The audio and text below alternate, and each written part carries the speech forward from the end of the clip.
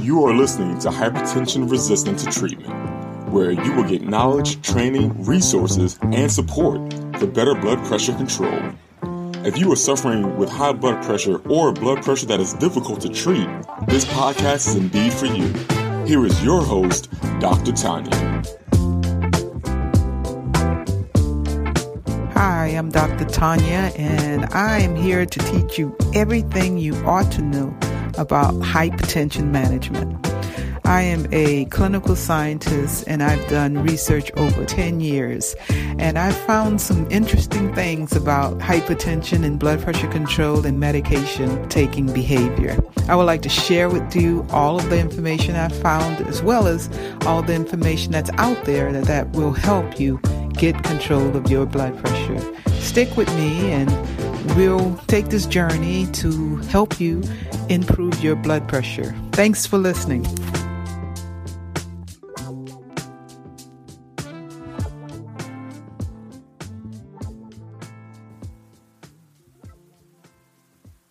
You already know that hypertension is a chronic disease that is tearing up your blood vessel if left untreated. Severe blood pressure makes things even worse in the shortest amount of time. Let me tell you what everybody ought to know about hypertension. Everybody ought to know what to do about their severe blood pressure readings to stop this rapid damage. A severe blood pressure is a systolic or diastolic blood pressure that is 20 points higher than your target goal. If your target goal is that of the general population of 130 over 80 millimeters of mercury, then your severe blood pressure would be 150 over 100. That is a systolic blood pressure of 150 or more, or a diastolic blood pressure of 100 or more when your blood pressure is taken at home. Now, the general guidelines or the hypertension guidelines characterize a severe high blood pressure as 180 over 120. But this is the blood pressure that is taken in the doctor's office or in a healthcare setting.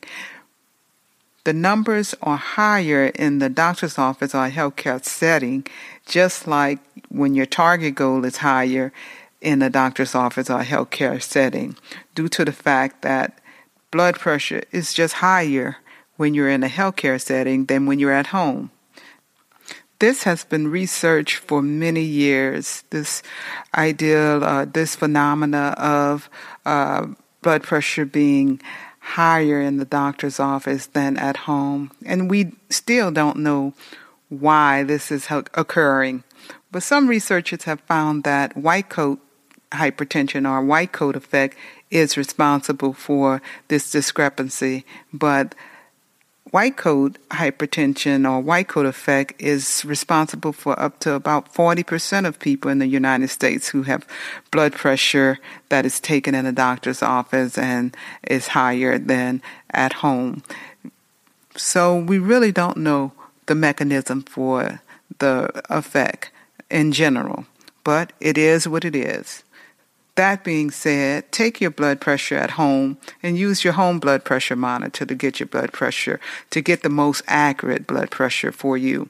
If you're still in doubt, though, go ahead and bring your blood pressure monitor to the fire station or to a healthcare facility and confirm your blood pressure measurement in that way. But I can assure you that you're getting the right blood pressure, you're getting the most accurate blood pressure, and you're doing it right. So keep doing what you're doing and monitor your blood pressure at home with your blood pressure monitor. Trust yourself and believe your blood pressure readings. It is what it is. The next thing to do is to notify your healthcare provider. Now, this is a difficult thing to do, especially if it's after office hours or if it's on the weekend. But I can assure you, your healthcare provider has somebody on call 24 hours to assist you with some medical advice. So don't hesitate to call your healthcare provider. When you call your healthcare provider, you want to have the following information handy. You want to know if you have any allergies or not. You want to have several blood pressure readings You want to have a list of your medications. Tell them the medications that you've taken today. Have a phone number for your pharmacy. Give them a good callback number for you, and describe any symptoms that you may be having.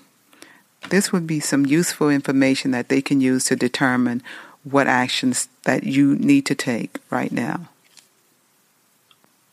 Let me just say that you do need to let them know if you have been prescribed any medication for your blood pressure, and maybe perhaps you've stopped taking that medication for your blood pressure. Just let them know that. And if it wasn't working for you, you let them know that as well. But generally, you want to give your healthcare provider as much information as possible in order for them to make the correct assessment of what you need to do next. If your healthcare provider recommend that you continue to just treat your blood pressure at home, then I will tell you some home treatments for blood pressures that you can possibly do, but you need to clarify with your healthcare provider if these home remedies are safe for you. But I will list them in a few minutes so that you can clarify that with your healthcare provider.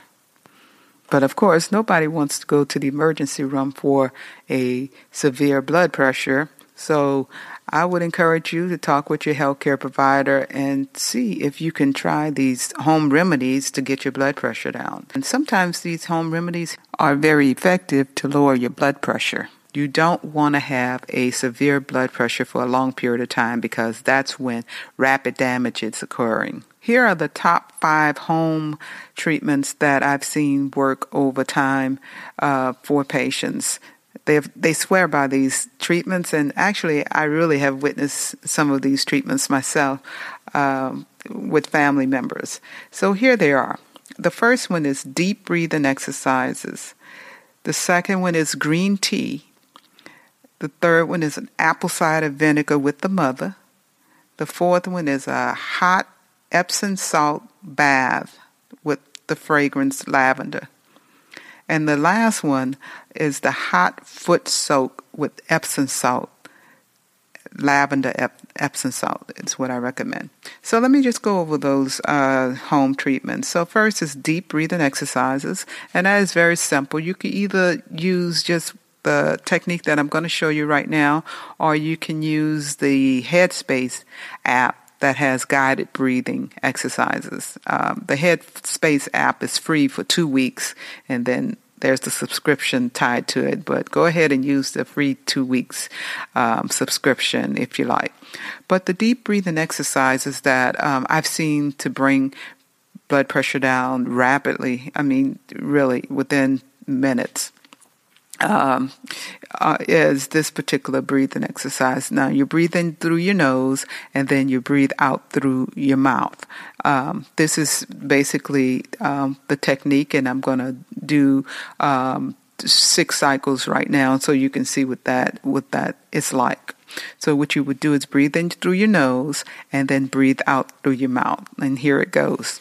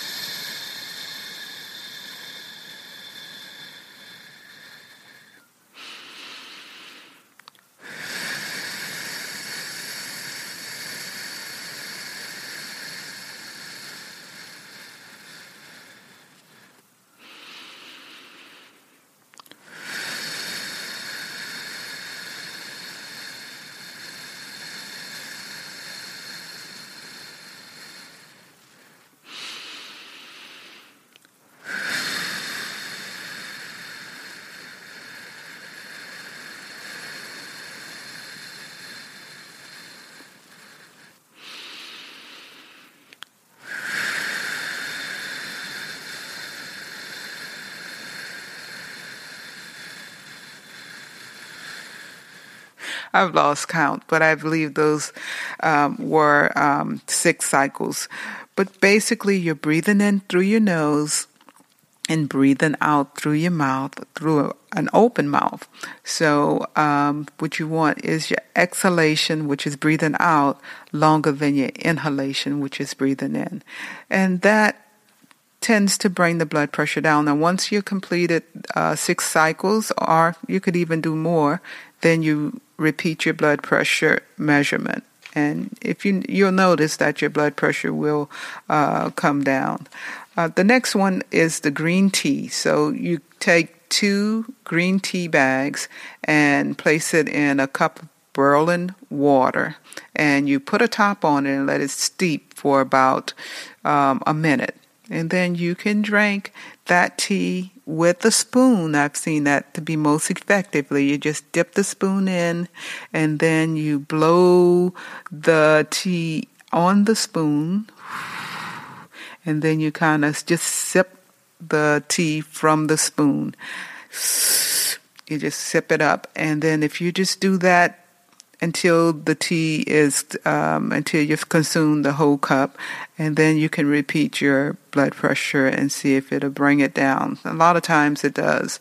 And when it comes down, it tends to stay down for several hours. So you want to repeat your blood pressure after maybe 1 or 2 hours later, and to make sure that it's staying down. If not, then repeat that process. Now make sure you get the green tea that is decaffeinated, so that caffeination, we know caffeinated tea could cause your blood pressure to go up. So make sure you get the decaffeinated tea.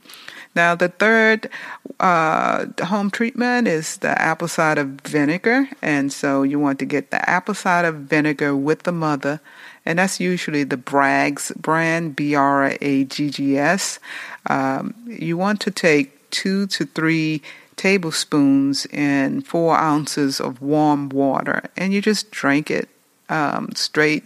I wouldn't drink a little at a time. I would just, not real fast, but you just kind of drink it up. And then you can repeat your blood pressure in about 10 to 15 minutes after you drink that apple cider vinegar. Well, or 30 minutes. Give it time to work, and you'll see a drop in your blood pressure from that. The next one is a hot bath.